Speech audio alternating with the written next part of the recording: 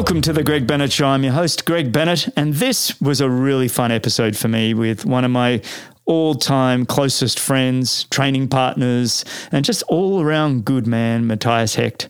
In this episode, we talk about his work as a sports director at Campus Sursee, which everybody should go check out, but also his time as an athlete and some of the big moments in his career and at the Kona Ironman World Championships and winning the St. George Ironman and just having such a successful, consistent career as a professional triathlete and an Ironman athlete.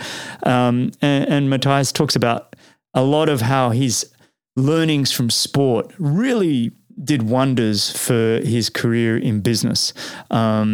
And was just absolutely a fantastic episode. So many quotable quotes in this one. I think you'll be truly inspired by the way that Mathias has taken control of his life and the direction he's going. Listen to the end here for what he's doing next. Absolutely some fantastic work, particularly in an area called InHub, which is a peak performance center for On, which is one of the big Swiss brands that he's going to be doing some work with as well. But just all round fantastic episode. I hope you enjoyed as much as I did. And remember, success comes to those who endure just one moment longer.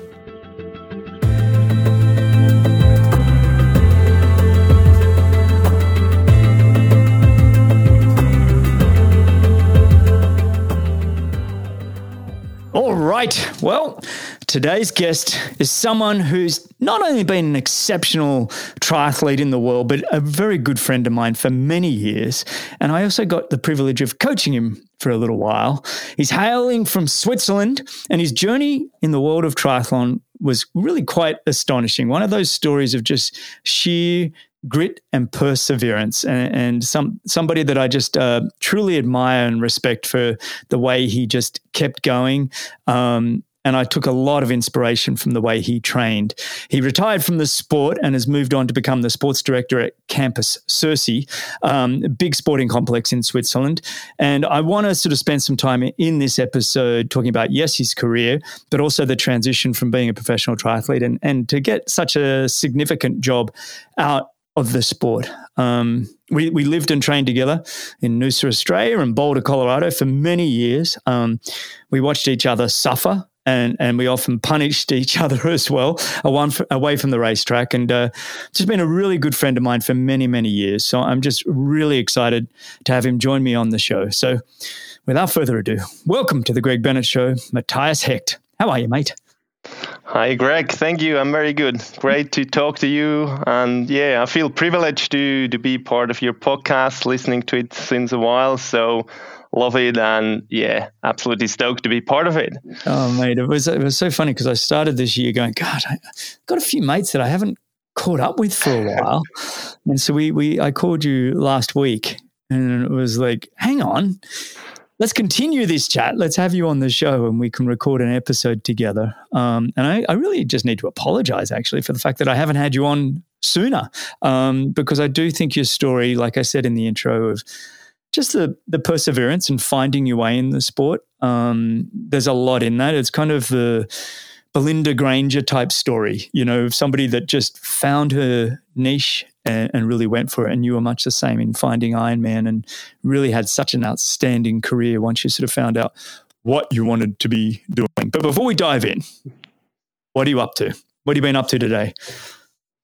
Well, just a normal day at work, Nowadays, this looks a bit different than as a professional athlete, and I've got, my sports complex, there's always got a lot going on, We've got a lot of swim teams, and we've got a swim academy with a lot of young kids learning to swim, which is amazing.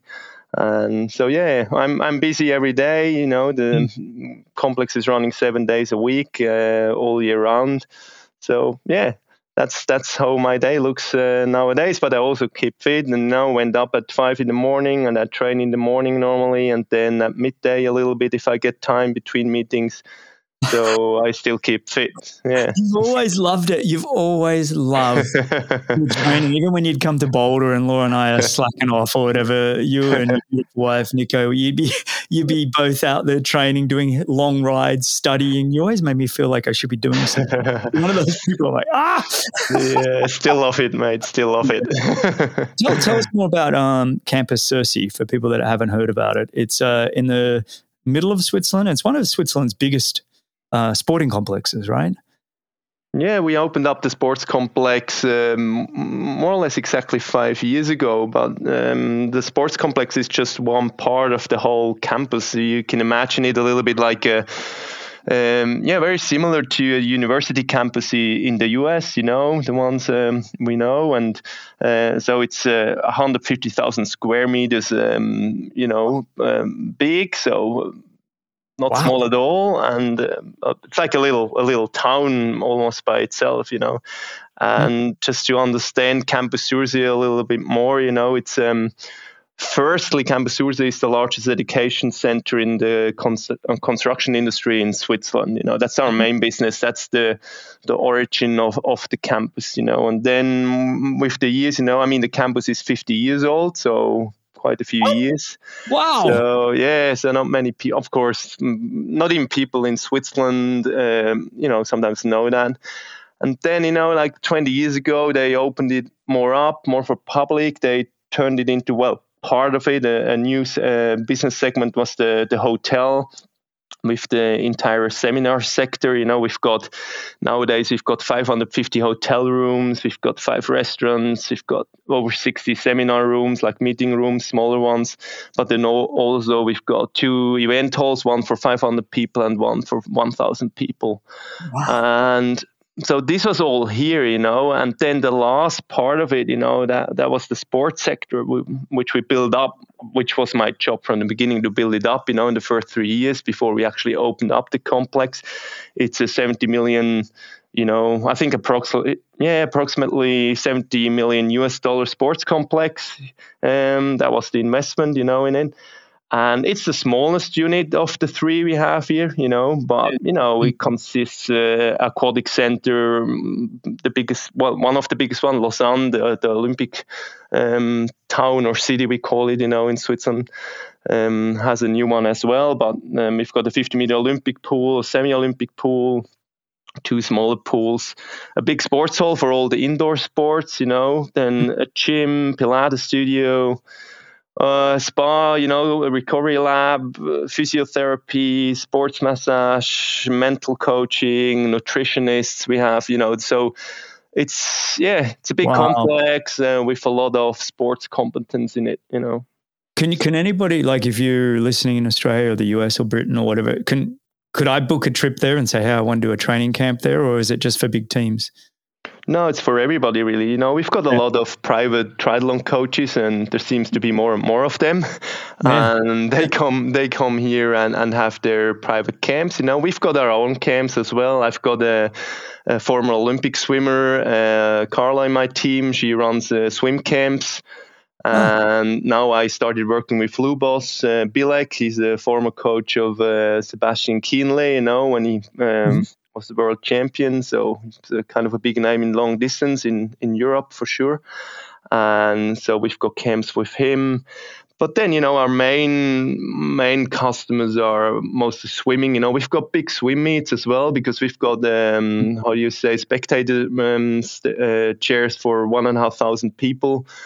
And so it's not a big stadium, but it's big enough to have, national swim meets, Swiss national champs we had several times before. And maybe a lot of triathletes remember, and I'm really, really proud of to get the Super League Arena games here last year, which was quite amazing and probably the highlight. Was that you just calling up Chris McCormack and saying, hey, by the way, I want one of your races here? Or was it yeah, more or less, I knew the people a little bit, and so I knew, there's one, I think it was it Munich, I think, was pulling out because they had to close their pool or something like that. Okay.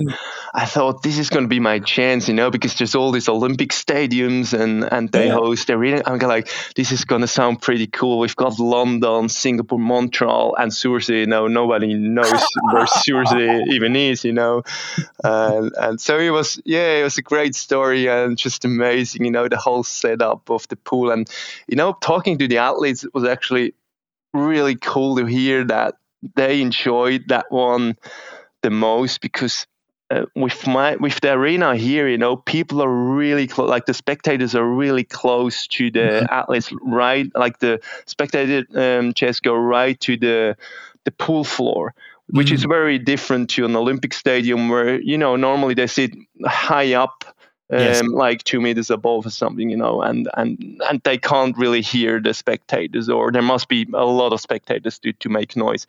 And here it was all in such a small place, and we had this movable floor we moved up, so we had a different setup, because we used more space for everything. So we built everything up on the water actually, and so the treadmills and the trainers, they were actually on the water, which was pretty cool. But wow. This was a highlight for sure. Yeah. And did you put all the athletes up in the hotel at Campus? Yeah. They were all here, and it was just great to see sport at this level. Macca, if you're listening, mate, or whoever at Super League, it sounds like this should be an annual event. As long as there's some profit in it for Campus Sursee, I guess. But mate, I remember watching that and thinking of you going, "Oh, that's really cool." It's just nice to see old networks coming back together, if you know what I mean. People. 100%. It's a lot about networking in general. In the sports industry. I get, we've got the National Training Center here for the Triathlon Federation. Since a bit more than 2 years now. So there a few of the athletes are based here. They've got a coach here on a daily basis. And this, of course, was almost my goal. I said, this is my path. I want to have the national training facility here in Sursee at this facility, and because I know it's the perfect area to train and it's a great pool. So we made that happen, and that was pretty cool. And like that, I'm still around all the young trial. It makes me feel older, that's for sure, seeing all these junior athletes and on a daily basis. But it's funny because it always makes you remember the times when we were like 18 years old and went to the junior worlds and all that. And now I see all these kids, and it's pretty cool. So cool. Well, mate, congrats on all that. I want to come back to Campus Sursee and your involvement here. But congrats on getting, Super League and then obviously the National Training Center there.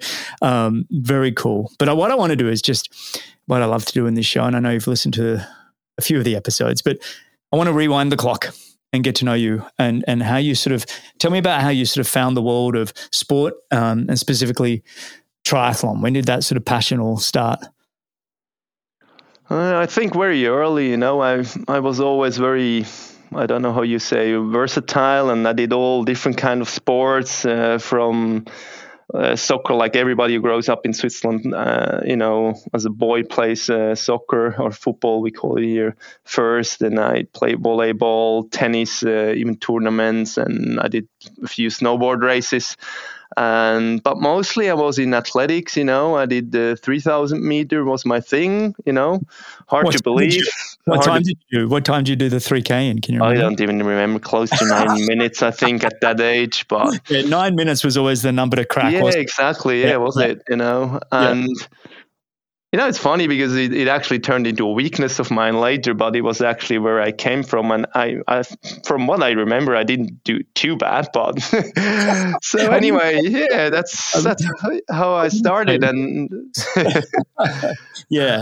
And so you found the world of triathlon that way through track, swimming. Yeah, track and field. Yeah, because we were on a training camp once, and I was only 12 years old then. And then, one of the guy who was running the camp, he did just a fun triathlon. I mean, this was 1992, so I don't know. There was probably still Mark Allen and Hal Riegel time, and so we did a little triathlon in that camp, and I actually did really good for a 12-year-old, and I loved it. And if you think you're good in something, or you compare yourself with others and you see you actually doing well, you get more interested, and everything just started from there. And with 17, I made the national team and in the junior national team and raced the world champs 1998 in Lausanne at home, which was a quite really cool race, so that was kind of my first big international race. I love that. So when did you actually then realize, you obviously pretty talented in early teens, to be 12 and finding the sport? Gosh, that's young, actually. I think you're probably the youngest person outside of Alistair Brownlee that I've heard start the world of triathlon. Well, maybe Nicola as well, I think. Nicola and maybe Rudy Wild as well. The other Swiss. Okay. There's a couple of others that went through with you in that really early stage. Because I kind of think I found the sport around 14, 15. That was in the mid to late 80s. Yes, I'm aging myself. And then did you realize, did you actually think, oh, maybe I've got some talent in this? Was there, what moment did you go, oh, actually, I go okay? Was there one time or was it over time that happened? Yeah, I think, we had this really good Swiss series at that time. It was called, you might remember, the Credit Suisse series. Yeah. And that's where I raced Olivia Bernhard in that series. It used to be such a good series with all Australians racing, Paul Mackay and all these Australian guys, and Simon Thompson, I think, raced a few times. Yeah. So, and I didn't race them at that time because I was still a junior, but, I did well in that series for 2 or 3 years. And that was probably the main reason I made the national team and got the chance to race in the world champs. But, even in the juniors, I was never, I wouldn't say the most talented or the best junior, and it's funny when you look back sometimes out of the junior team from that time, I was probably the only one who ever turned professional, and were much better and faster athletes at that time than I was. But probably the grit or just, keep going and fighting through it and just loving the sport and training helped me a lot. I think, that was probably my biggest strength after all, to just love what I do, Isn't it? I love having this conversation about sort of that talent ID in those sort of in that youth category, and I see it now with kids of our own, and parents are all pushing their kids push into sports and academics, and Laura and I are sitting back going, "What's the race? What are we doing here?" We kind of looking at. It's like the drop off is just so massive. I think I read somewhere where it's like 70% of all kids are done with sport by 13, 14. Yeah. What? And then you get to what you're saying, you make World Juniors and 18, 19 and all the very best. They've all been pushing so hard for so long that they lose the passion, they lose the thrill. And almost if you've never been the best, you kind of want to keep searching for it because you haven't had it, right? It's like, well, hang on, I've never got to win a race. I'm going to keep going until I do. 100%, 100% agree. I think this helped me a lot, because I think I can do better, and I can train harder, which was not always good at the end because you can go the wrong way, and probably did at the end of my career. But still, it helped me at that time, and made me go all in as well, and tried. I gave it all and risked quite a bit as well, stopped my studies for a few years, and which is very unusual for a Swiss, they all look at you in a funny way and go, you can't do that, because this is the Swiss way is to get your education first and then go to uni and then I kind of threw it all away, and I'm like, okay, if I ever want to have a chance against like people I think or athletes that are much better than me, I have to go all in, and there's nothing in between. And going to Australia in 2000 after I finished what would that be in the US, high school, I guess, around 19. So I finished. Is it high school? I think it's high school, is it? Yeah, we finished high school around 17. So, I went to Australia then for a year, and I came down there. I think it was the first time when I went to Canberra and Sydney and trained with some really good athletes there, and Simon Thompson as well, And Luke McKenzie, is that when you met Luke McKenzie? Yeah, Luke and Macca, and I trained with them all, And the thing is, I saw the Australian mentality in sport, and Australians, they just always went 100% in. They didn't, there was never a plan B for them. And I was always impressed by that. I go like, okay, this is the way to do it, I mean, most Australian, even the ones who came to Switzerland the years after, younger athletes sometimes stayed with me, in Switzerland. And it was always interesting or great to see they invest everything just to get over to Europe to race. And not even think about how to get a flight ticket back, and just go from race to race. And I've seen a few of them, and not, only a few made it at the end, So, but still, that mentality. I mean, and I went back to Australia for the next 14 years for every winter, and I just love to train there because of the mentality, and that definitely helped me a lot. I love that all-in mentality. I had Simon Lessing on the show. I don't know if you listened to that one a few months back, and he had that mentality. Actually I did, yeah, getting out of apartheid South Africa and just basically a one-way ticket to Europe and sleeping in his bike bag and everything. I was like, oh wow, right? I mean, it's like that kind of. I don't think you see that anymore, do you? I'm not sure, but no. Look, I can't speak. I'm sure there's some young athlete listening to this right now, going, "Well, that's me. I'm sleeping, at the railway station and racing the next morning." And it's look, you do. You. How did you survive in those early? Like, how did you first sort of get your airfare to Australia? Were you working kind of part time or coaching or doing something? What were you doing? To, because you weren't making much money, I don't think, in 2000. Not to judge, but I don't, No, definitely not. How were you?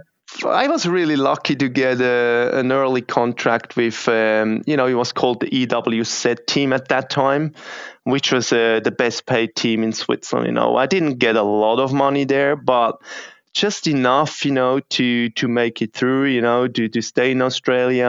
And, then I had a little business on the side for a while. We were importing, a friend of mine and I were importing some sports goods.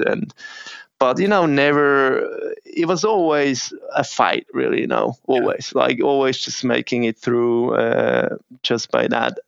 Until I turned, I did my first Ironman and actually went into a long distance career, because the short course career was just a fight all the time and definitely no money for me there, But you were close. I mean, the Swiss coming through, you're on track. Was Olympics, 2000, 2004, 2008, were they ever on your mind? Yeah, 2004, I was actually, in a training camp on the island of Cyprus, with the team. And at that time, we had guys like Rita Hoog and Ollie Marceau, who raced for Switzerland, and then Sven, who became, good enough. I don't have to tell you. He was there. He got your third spot. Whatever. So those three made the team, and there were 3 spots. And I think there was Rudy Wild and myself, kind of behind them. But that's a strong team, though. That's a strong team. And quite a gap. They were very good. I mean, Rito was podium at World Champs. Olivia was winning World Champs. And then Sven, Rita, that was his biggest performance, 2004, to take the podium. That was a huge performance for him. But, when did you decide then? You gave the Olympics a good shot. Was there somebody tap you on the shoulder and said, hey, you're good at short, but you might be better at doing the longer races? And how old were you? So the year after, it was 2005. I had an Australian coach at that time. Scott Penny was his name. Yeah. And he was kind of a Brett Sutton style kind of coach, great guy.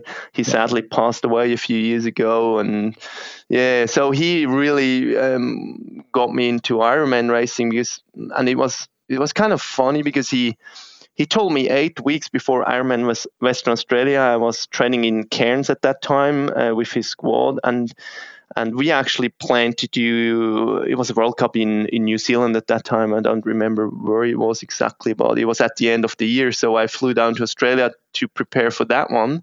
New Plymouth, probably. Yeah, true. Yeah, it was that one. Yeah. And then 8 weeks before Ironman Western Australia, he told. I think we did a training race in Port Macquarie, a half distance race where I finished second or third behind Paul Amy, and I had a really good race there. And then he suddenly goes, "Oh, I think you're going to do much better at long distance. We should change straight away." And he goes, "Okay, we're going to enter. You're going to stay in Australia a little bit longer. We're going to race Ironman Australia at the end of the year." And I was like, okay, I was 25 years old. And, the funny thing is, Nicole was with me then, and we just came together in that year. And I didn't tell her at the beginning, because I thought all Ironman athletes, it's kind of crazy to do Ironman. And I didn't know how to tell her that I'm going to do an Ironman in a few weeks, and even my parents, I was like, okay, they're going to think I'm crazy doing that. And nowadays, it's just normal doing it at that age. But at that time, 25 was still young for doing an Ironman. And I still think it is young. Yeah. How did it go?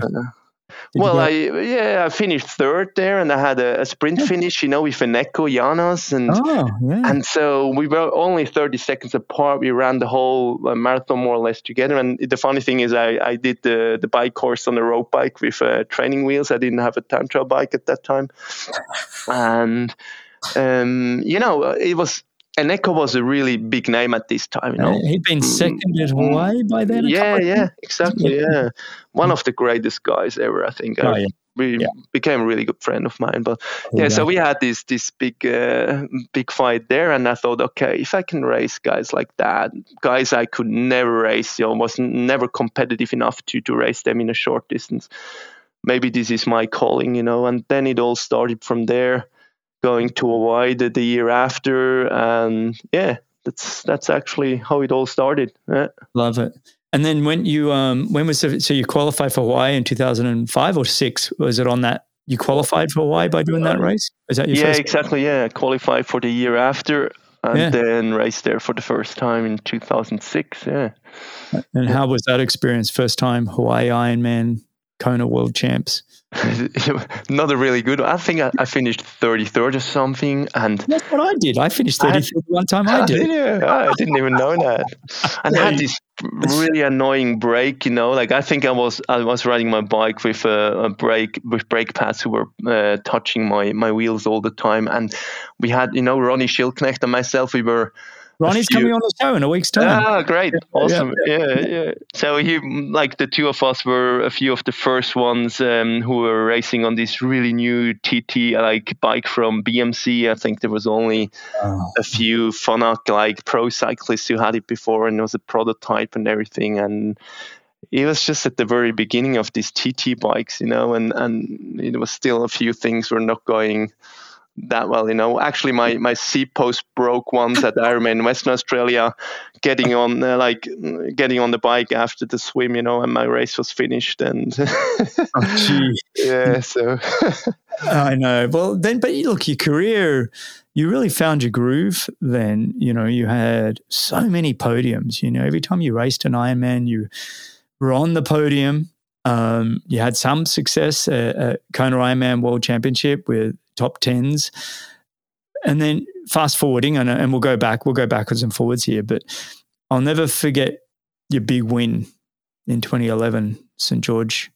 But that must have been a hell of a moment for you, because you've been doing Ironman for 5 or 6 years by that point, and you've done quite a few of them.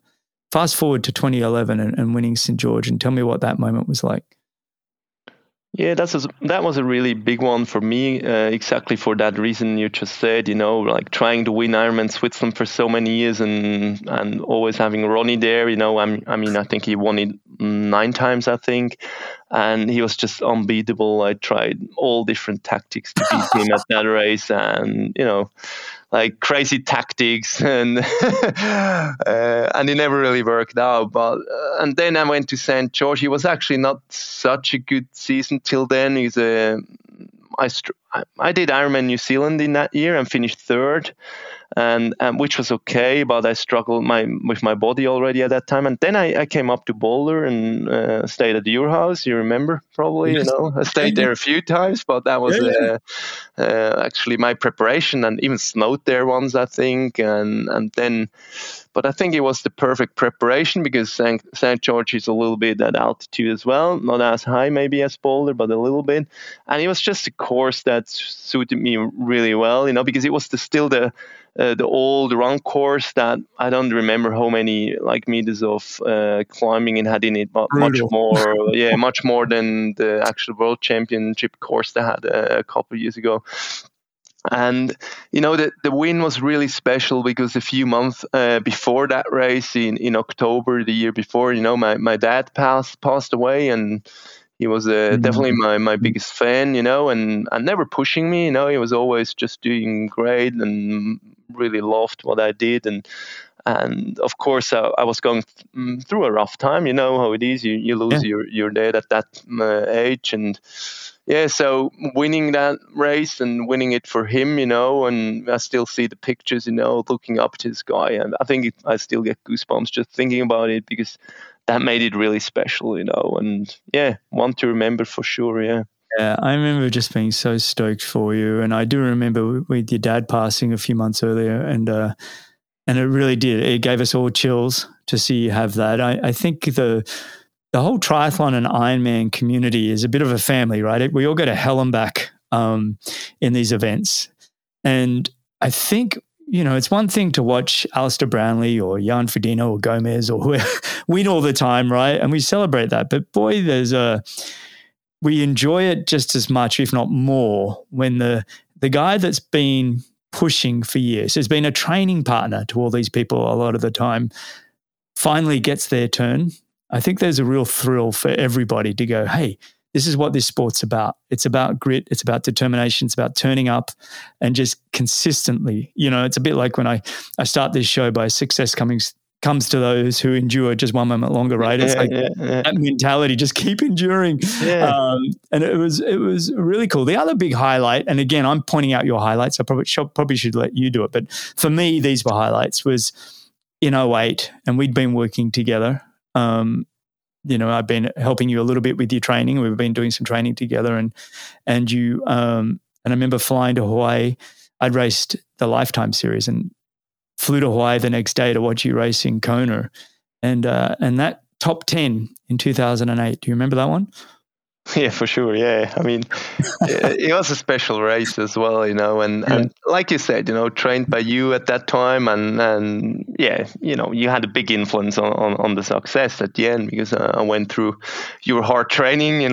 We did a lot of this long, hard running. In the lead out, like crazy long runs and hard runs. And I think coaches now would look at the work that we did back then and be just going, "What in the world were you thinking?"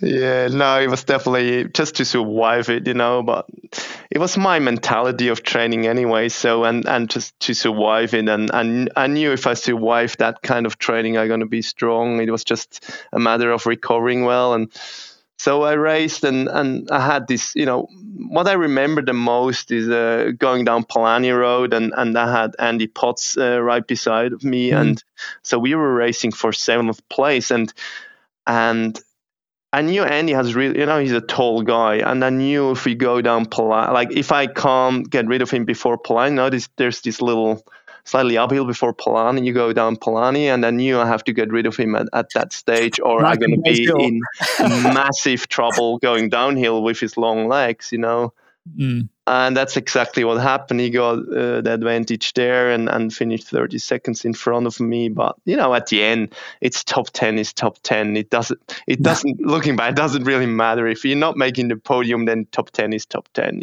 That's what I think. And yeah, that's a good one to remember. And not many Swiss did that altogether, like Ronnie, me, Ollie, Mike Gegro, and then in the old days, Christoph Maug probably, as well. He had 4th or 5th something, The 4th, I remember so that. It's a few good names to be around in Switzerland, Yeah, no, I just remember, I mean, like we can reflect back a little bit on some of the training you did for people that are interested. And it was, a lot of my training, it was all based on the Arthur Lydiard model, which wasn't long, slow distance. It was long, best, easy distance, right? We call it best, easy. So you got to be moving along the ground as easy as possible. And this was not highly scientific, but we had you doing some incredible miles, 40,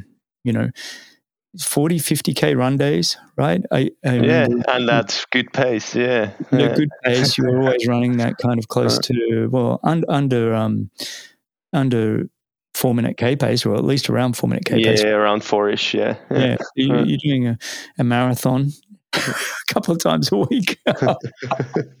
Okay, everybody that's yelling at Greg, you're an idiot. But look, it worked somewhat. It worked. Definitely worked. It's probably a bit of an overkill. But I think I was the kind of athlete I had to train a bit like that. I mean, looking back, maybe I should have listened to my body a few times in my career a little bit more, and maybe I would have had a longer career. But I always say, even joining Brett Sutton afterwards in around 2011, when I won St. George at that time, I said, okay, I'm going to go like I always did in the past, I go all in. I go like, okay, I prefer to have 2 more good years and win a race, or win even a big one maybe, than having 10 more years, like average years, and making more podiums. I had enough podiums at that time. I said like, okay, if I survive 2 years with Sado, then then it's fine. And if I'm gonna have the results, but yeah, I'm disappointed if you think Sado's training was harder than mine now. Yeah, close. Yeah. Sado's just more intervals. He liked always the 30 by 800s, and people were like, Greg, have you run a marathon? I'm like, well, only in training, and we did the 20 by 2, 40 by 4, 20 by 2, 200 float in between, and those kinds of workouts. I always do a lot of intervals with Brett, but I know a lot of treadmill as well. And I did the same week. I think Rito once told me he had the same week as well, and he was a short course guy. But I had the same week because I was training in Australia before St. George and before I came to Boulder, and all winter, and I was down there. I had just that 1 week. I had to repeat all the time. I think I had a second one, which was more bike focused, but there was a so-called run focus Mathias week. And, it was just the same week. So I repeated it every single week for at least 3 months. Yeah. And just working my way through it and start all over again on Monday morning, No, it just yeah. I remember with Brett adding up how many 200s I did in a week, and it was like because we'd always do 52s or 102s, and I remember I did like 360 200s, and it did flatten me in the end. I didn't make the Sydney Olympic team, which we were trying for, so that was back in '99 or whatever. But I remember just going, wow, that's a lot of starting and stopping, Yeah, it just made us mentally tough mostly, didn't it? It was mentally tough. There's a lot of learnings there. Actually, on that, when you look at your career, your athletic career, tell me, we've talked about a couple of your highs, but if you've got a couple more, share them with us. And then some of the lowest points for me, but more importantly than just talking highs and lows, I guess, what you learned from all of those experiences.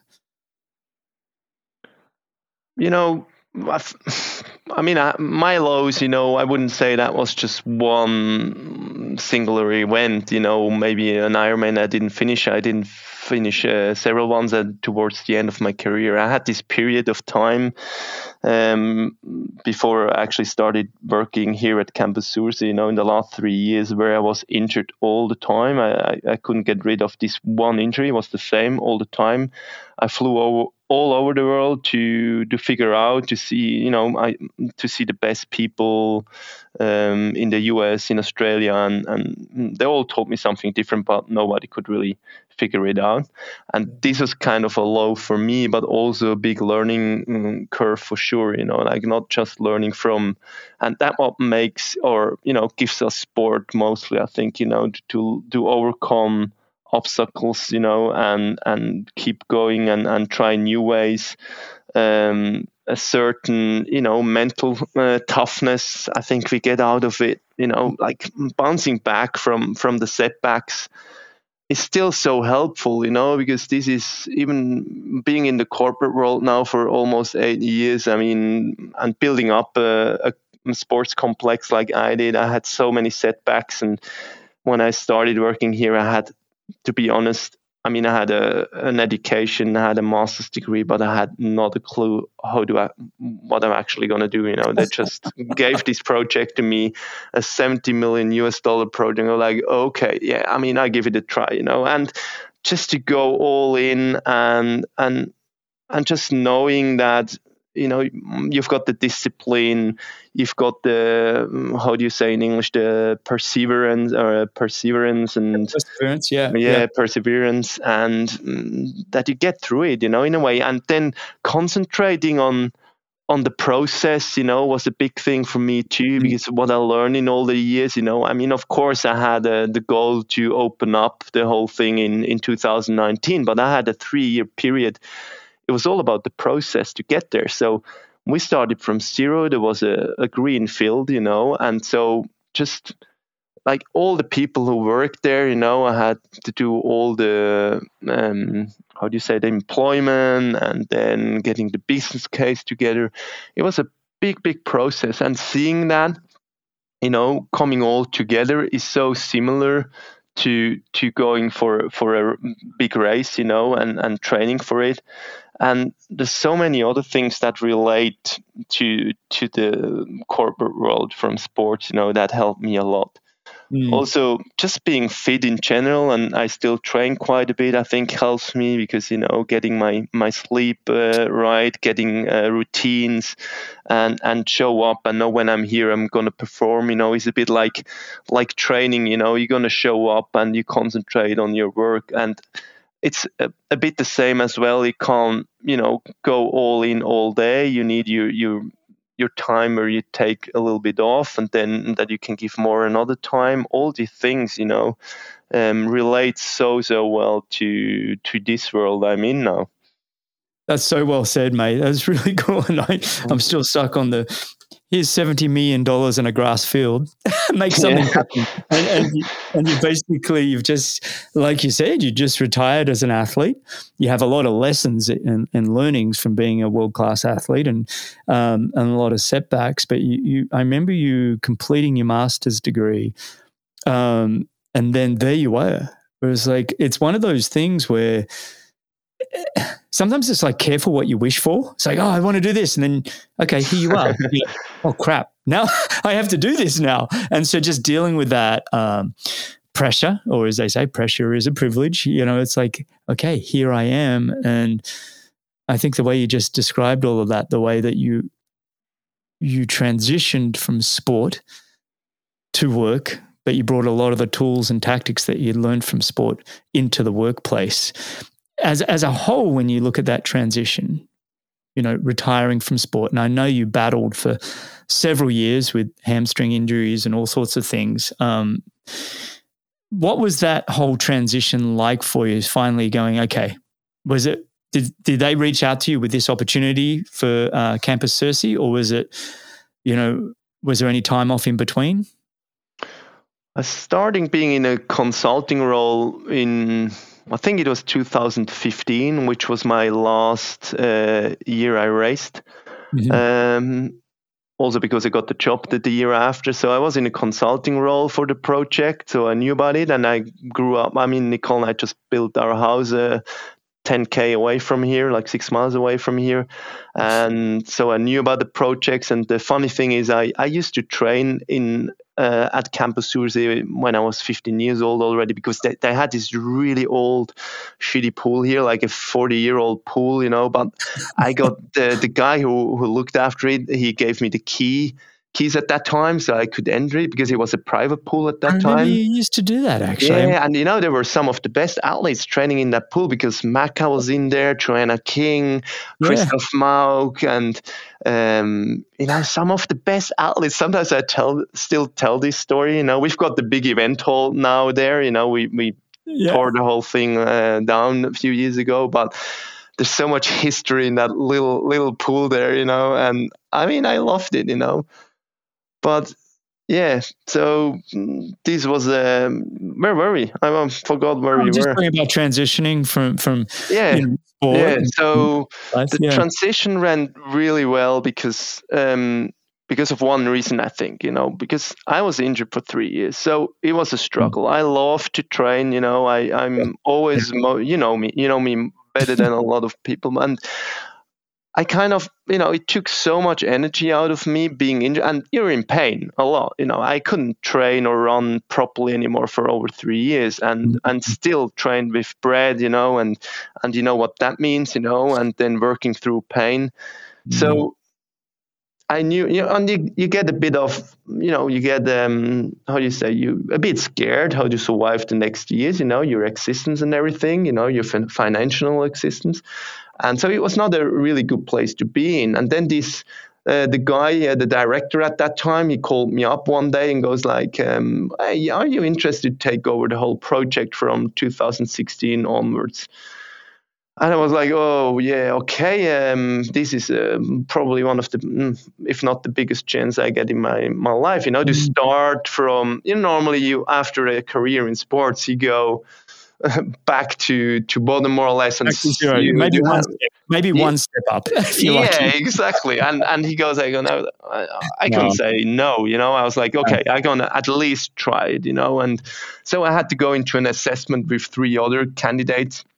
And you get tested on all different kind of things, and I got the job at the end, and it's all started from there. But at the end, I think I was open enough to always go and ask other people, which, because I didn't have all the knowledge, of course, and I had a good team around already here at campus. They were already there, and we were in the construction industry, so the construction itself was not we had more than enough good people around me, but in general, I went really well with always going to other people and ask them for advice, and not being shy to do that, and not thinking you know it all by yourself, even with having degrees and everything, it's such a different ballpark, to actually do real work. I mean, you can have the best education and everything, but actually doing the work, building something up, and then having people at the end, that was the biggest change for me. Suddenly I was in charge for so many people, and their existence behind it, and that was the biggest change for me. And nowadays I'm in the executive board of the entire company. So we've got, I make this together with 4 other people in the executive board. I make decisions for 300 people, and that's a responsibility you have. You have to kind of grow into it. It would not have been possible 8 years ago, but I just worked my way through it and was able to learn a lot, or always interested to learn, which was a big part, and just grew and got more opportunities, and ended up where I am now. I love that.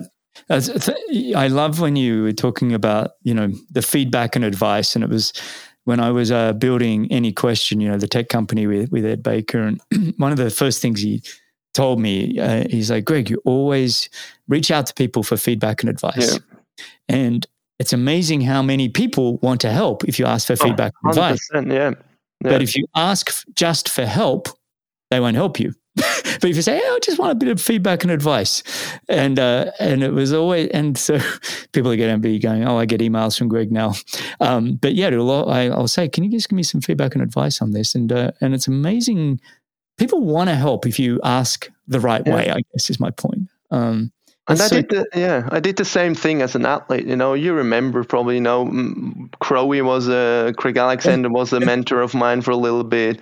I always had you around, Norman, Timo. I had all these great athletes around, McCormack, and I always asked them for advice, and tried to learn from them and, making the best out of it, with my abilities at the end. But just that we did the same thing, didn't we? At the end, like just asking people, and that's what I do now. And keep the learning going, like you said as well. It's like staying curious and keep learning.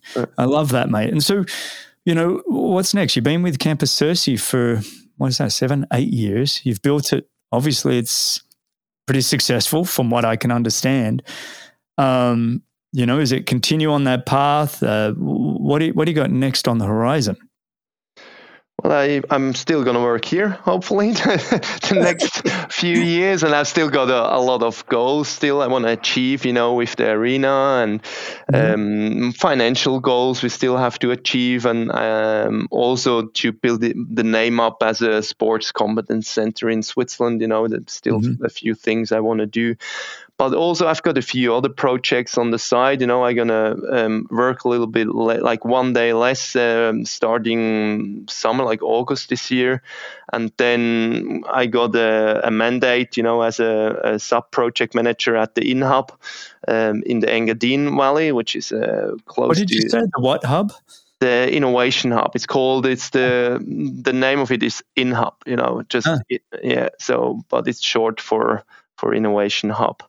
And so I'm going to be in charge there as a sub-project manager for the On Peak Performance Center they're going to build up there. Oh, wow. A big project. On has to build or create one of or the world's most advanced training center for endurance athletes. So it's going to be an amazing project. Yeah, so I get super excited about that one. And that's up in St. Moritz, you said?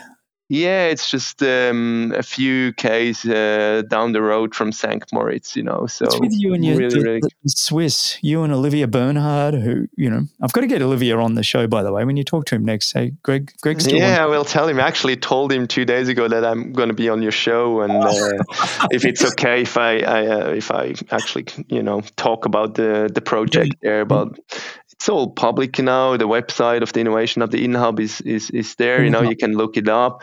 What's the website if people want to go to it? What's it called? Do you know it? Inhub.ch. Inhub.ch. Interesting. I'm going to go check it out. Yeah. And your role there, because you've done Campus Sursee now, you're the one that they go to say, hey, what do we need, right? And put exactly. in place. So it's more or less the same thing I did here, just a bit more in a high performance sector. Campus Sursee, the sports complex here, is mostly for younger swimmers and different, less endurance sports triathlon as well, but not at the highest performance in the highest performance area. And this is going to be at altitude, which is going to make it very different as well. And it's going to be much more sports science related than Campus Sursee. So this is going to be the main focus. There's people involved like Olaf, coach of Christian and Gustav, who was on your podcast before. And former runners, Dave-Van Ritzenheim, who's a coach for On. People really interesting people, and I think that's why I get so excited about it, to have this environment of people who were really good in their fields, and the two On founders are in the project. So I get a new network. I learn. It's about learning again, isn't it? I'm gonna have different things I have to do there, and get new skills for sure, and learning. You're going to learn a lot being around all the sports scientists guys. There's so much there, and that's just an evolving field still, right? I mean, it's like this. I'm just thinking peak performance, St. Moritz, having amazing, recovery rooms and all sorts of things where you can come down from altitude, and hot and cold therapy, and oh man, so many things you can do nowadays, isn't it? I mean, it's a playing field, isn't it? And there's going to be a lot of state-of-the-art technology in there, and I'm just super stoked, because I think this is, it's going to keep me busy beside of the job here, that's for sure. But so that's what I'm gonna do the next 2 years for sure, and then. We also founded, Nicole and I, together with two partners, we talked about it quickly, outside of the podcast. We're going to be live very soon with a longevity company called One Life My Life. So we're going to have our website out there towards the end of February. So I'm getting really excited about that one as well. That's a little project of ours. I love the name, by the way. You didn't tell me their name the other day, but One Life My Life. Yeah. Really cool. Longevity space. And where are you going to plan? Is that going to be up in St. Moritz as well?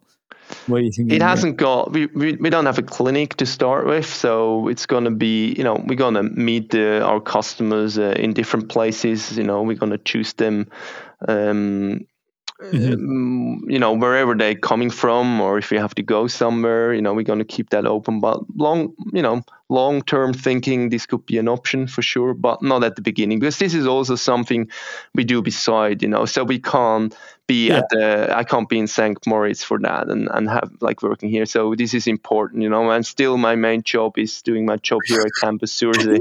What's going on, mate? Yeah. I love when they ask people what's next, and you're like, well, I've still got Campus Sursee full time, and then I've got this in-hub big performance lab I'm going to build in St. Moritz. Oh, and then I'm starting my own company with Nico, where we're going to have a longevity company called One Life My Life. Bloody hell. It's like training, isn't it? I have to keep busy. So you do. Well, you got to do three businesses, not one. That's the triathlon mentality. That's really cool. I'm excited for you, and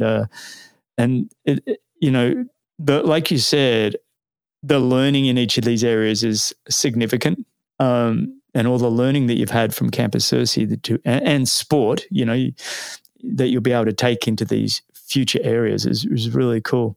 Are you shifting gear a little bit? Are you following triathlon much these days? I know you and Nicole are keeping fit, and you did, Cape Epic and other mountain bike events and that kind of thing. But is your finger on the pulse in the triathlon world at all?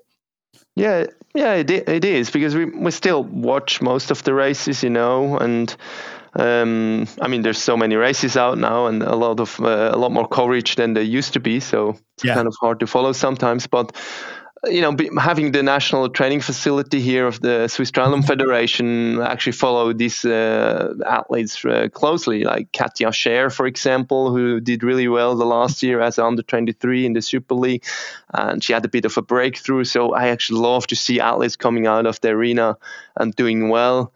And Simon Westermann, we've got a few athletes who might make the Olympics, But still, I love the sport, man. I just love to follow the sport and all the equipment and everything, following the athletes on their YouTube channels, listening to podcasts.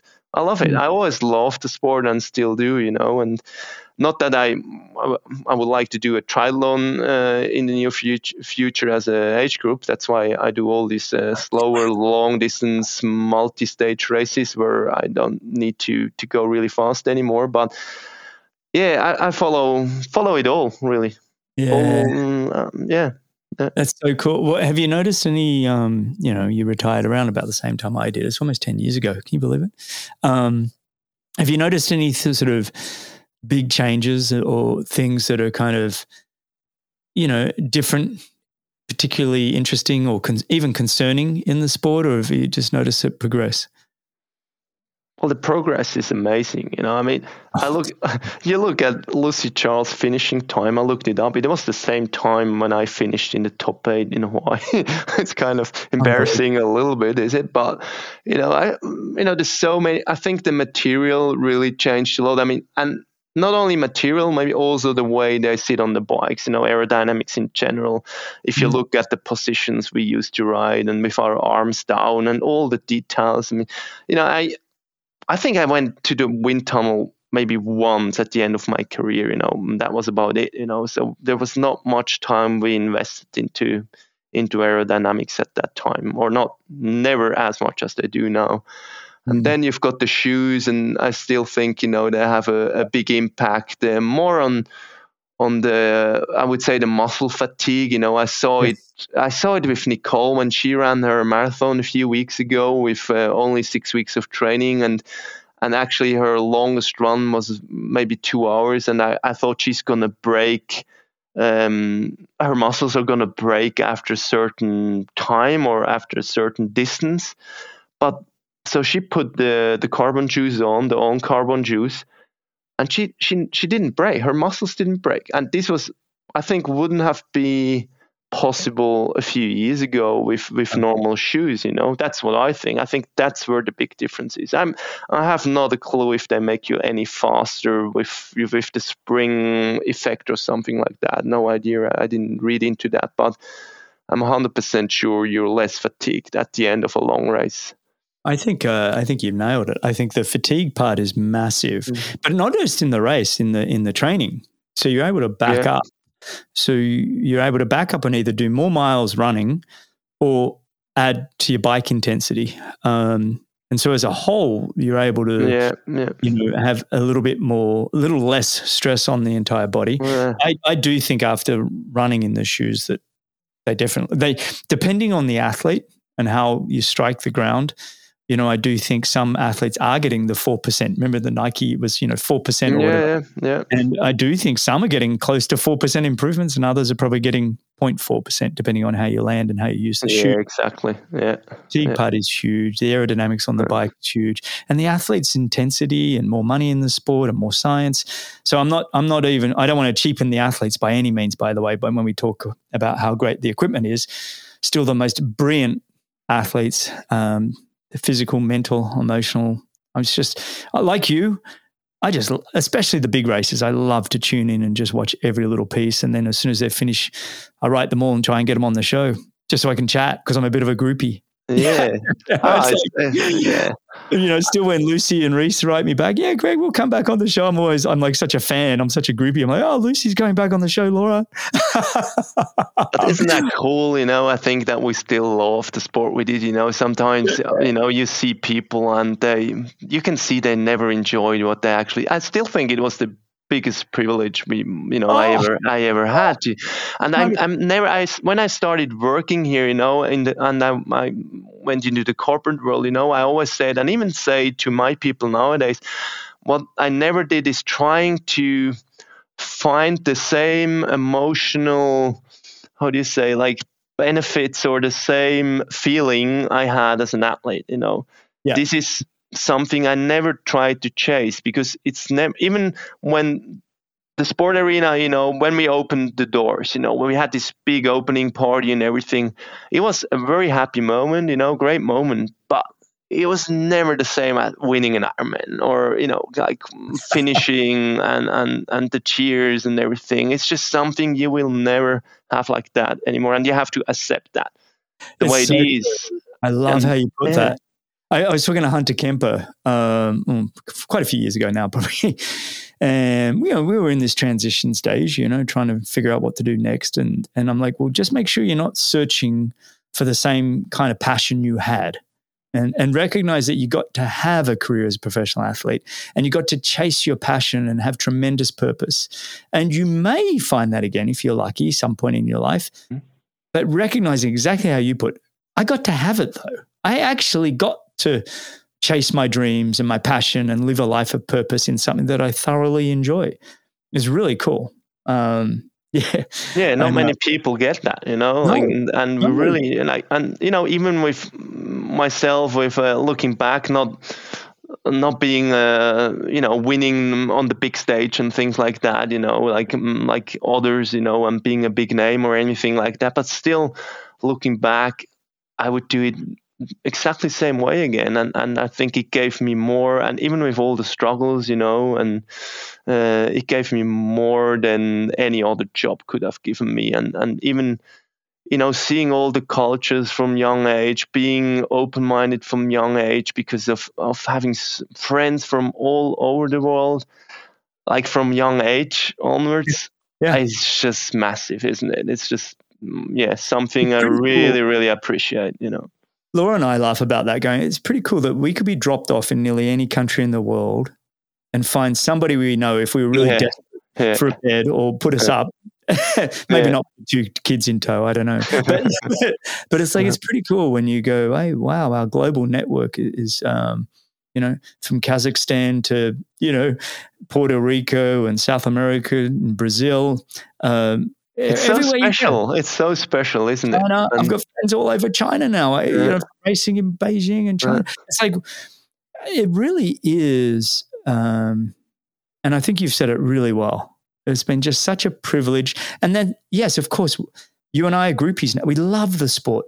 We love the sport. I love watching what people are going through because I did it myself. The excitement they're feeling, getting ready for races and all the nervous energy. And then once you're in it and, dealing with, whatever's thrown at you, it's really cool.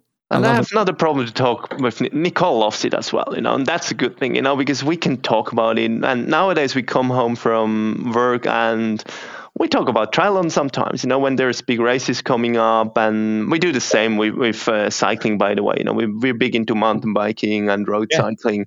So we've got all these conversations, and it's actually the only thing we watch on TV nowadays is sports, and that's about it. That's when we turn the TV on. That's when cycling races are on, mountain bike World Cup or triathlons. That's about it. Bang. Ski races. We watch ski races, which is very sweet. I love ski racing. Yeah. We have tennis as well. We like the tennis. I love the fact, here's how much of a group you have. So Nino Schurter, right, the greatest mountain biker of all time.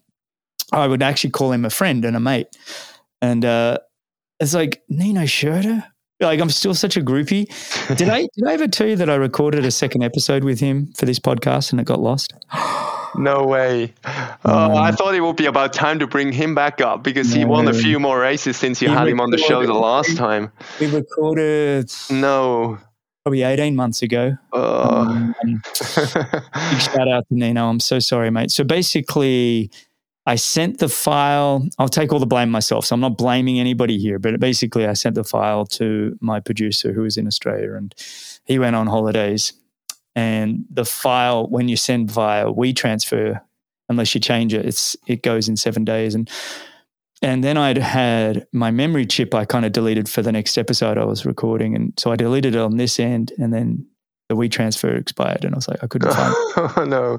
So I had to write Nino and go, oh, Nino, I'm so sorry. I took an hour out of your life or more. And it was a really good episode too. Ones where you go, oh, no.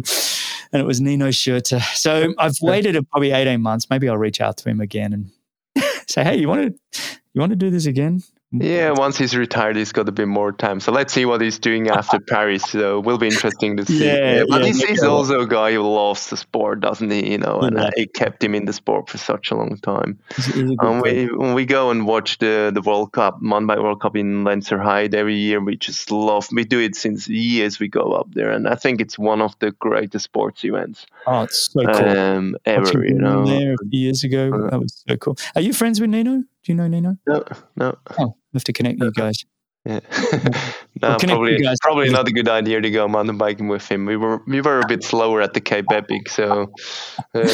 Yeah, no, but you should meet him. You're in the same sort of world there. Very cool. Well, let's finish up. Final 4 questions. First one. What would you tell your 18-year-old self? 18-year. I would say don't always try to please everyone. I think I was always somebody who tried to please everyone around me and not sometimes looking after myself. That's what I think. No, I would tell. I like that. Good one to be able to tell yourself. I think Laura could resonate with that one too. All right, 3 people you'd want to have dinner with, non-family. They can be living or dead. I knew this question is coming up because I listen to your podcast all the time. And we make kind of a game out of it, Nicole and I. We always come up with names, and the names are actually different every second week. You bring up a new. I said, oh, actually, that was a good one. I would take that one as well. No, so today I would take Steve Prefontaine for his mindset. Yeah, I would say. Then Trevor Noah to have a bit of fun. Yeah. And just because I love South Africa, and he's got he's got a bit of history and and coming from South Africa. Yeah. And then, my dad was always, and I had a bit of an influence on me. He was always a big fan of Shaolin, and I always said I don't know, since my childhood, and probably because of my dad, I always wanted to go to the Shaolin monarchy, or how do you say, the monastery, not monarchy, the monastery, you know. And I would love to actually sit together with a Shaolin monk, you know, not a particular one, just a Shaolin monk. That is so. That is so left field. I love it. I love that, mate. You know, everybody else comes on and says Arnie and The Rock, and you know, Obama gets dropped all the time. But you've gone for a Shaolin monk. I love it. That's cool, buddy. All right, where do you see yourself in 5 years then? After we've sort of talked about what's next, mate, you got plenty on your plate. 5 years time. 5 years is a long time. Yeah, I mean, you know, still, you know, maybe still here, you know, who knows? Mm-hmm. And with all the projects, you know, I have on the side now, maybe there's a different way I go, you know, with, you know, I still think being an athlete for such a long time and being your own boss, and I still would love to have my own company. It's still something I want to achieve in my life. Mm-hmm. And yeah, who knows, you know, if the longevity company is going well in a few years, you know, that's so many different ways this could go, and I'm privileged to have so many options and have a great working place right now. So it's not like I need anything else, you know. This is just awesome what I can do here. So yeah, it's lean into all of them. Lean in and see where they take you, right? And stay open for opportunity. And I think, you know, everybody, it's like I listen to you, and what I love about it is you're recognizing opportunity. You know, some people, I didn't get any opportunity. Well, it was there. You just didn't lean into it and give it a decent go. Take your chances. Yeah, take your chances. And with you and Nicole together, I think you guys would be you're a powerhouse duo in a company together. You work so well together in sport and in life. I think you guys would be successful in whatever you decide you really want to do. It's really cool. Yeah. All right. Well, let's finish it with this last one. It's not meant to be morbid. It's meant to be exciting. But how would you use your remaining days if you had 6 months to live and you were healthy for those 6 months, but you were given, hey, you got 6 months. How would you do it? What would you do? Well, I think I would sell everything that is, you know, material. Mostly, I mean, the house, then, you know, mobile, you know, maybe not the bikes. The bikes I would take with me. It's probably the only thing I will keep, you know, because, but then probably traveling the world with Nicole and seeing all my friends, you know, and spending most of the time with Nicole. But then, you know, when I look back, you know, the happiest times, and, you know, if I look back at our Noosa time, and we spend a lot of time together there as well, and doing the Sunday afternoon ocean swims, and then sit together, have the barbecues, just going around the world and see people. And like we said the other week, you know, we have to spend more time talking to friends if they're not, you know, even if they're far away, and get in contact again. And that's what I would do, and go and see the people, you know, you had the best time of your life, and make it a good one. All right. Well, then you better go do it, mate. Let's action. Let's go.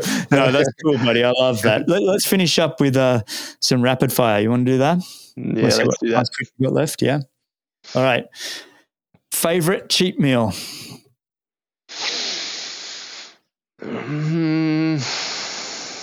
Bread. Yeah. I'm Swiss. You get the proper good Swiss heavy duty bread. I love Swiss bread, man. It's the best.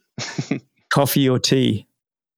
Big time coffee. I know. Our espresso machine gets destroyed when you come and stay with us. I've got a really good machine nowadays. You do it. I love it. All right. Favorite training location? Boulder. Yeah. Okay. Noosa is close, but Noosa is getting a bit too dangerous, I guess, on the road. But Boulder as a triathlete, mountain biking, 100 or 1,000% for Stellenbosch, South Africa, which is absolutely mind-blowing mountain biking. Better than Switzerland, even. Oh yeah. Single trials on end, good weather. Oh, it's just the best. Oh, gosh. Yeah. Good to know. Good to know. I've got Conrad Stoltz coming on the show in the next couple of weeks. Oh, yeah. No, he builds the trail, so it's actually... He's the trail builder down there. So, yeah. Oh, very cool. All right. 2 most used apps on your phone. WhatsApp and Oura Ring. Oura Ring. Yeah, I like it. All right. Even though I'm more of a Whoop man these days. Yeah. All right. Here's a big one for you, actually. I wonder what you're going to pick. Mountains or beaches?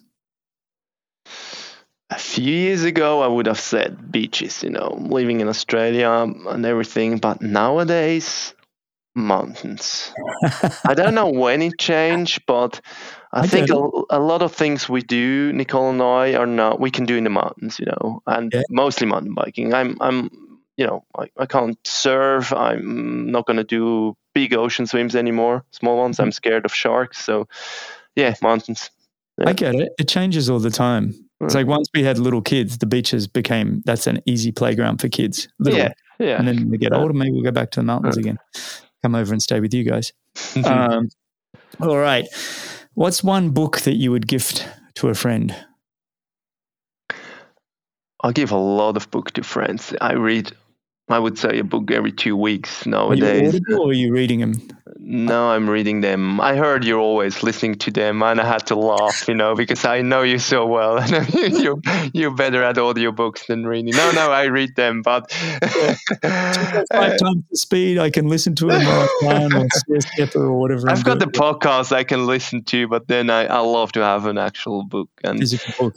Yeah, Brief would be the one I would give to people at the moment. I think it is just mind-blowing. It changed my life, entirely, the way I breathe, and it's Brief from James Nestor. Yeah. Oh, yeah. I've got Brief. I actually have that in a physical. That's probably why I've never read all of it. I just changed a lot in, the way I sleep and everything changed through that book, definitely.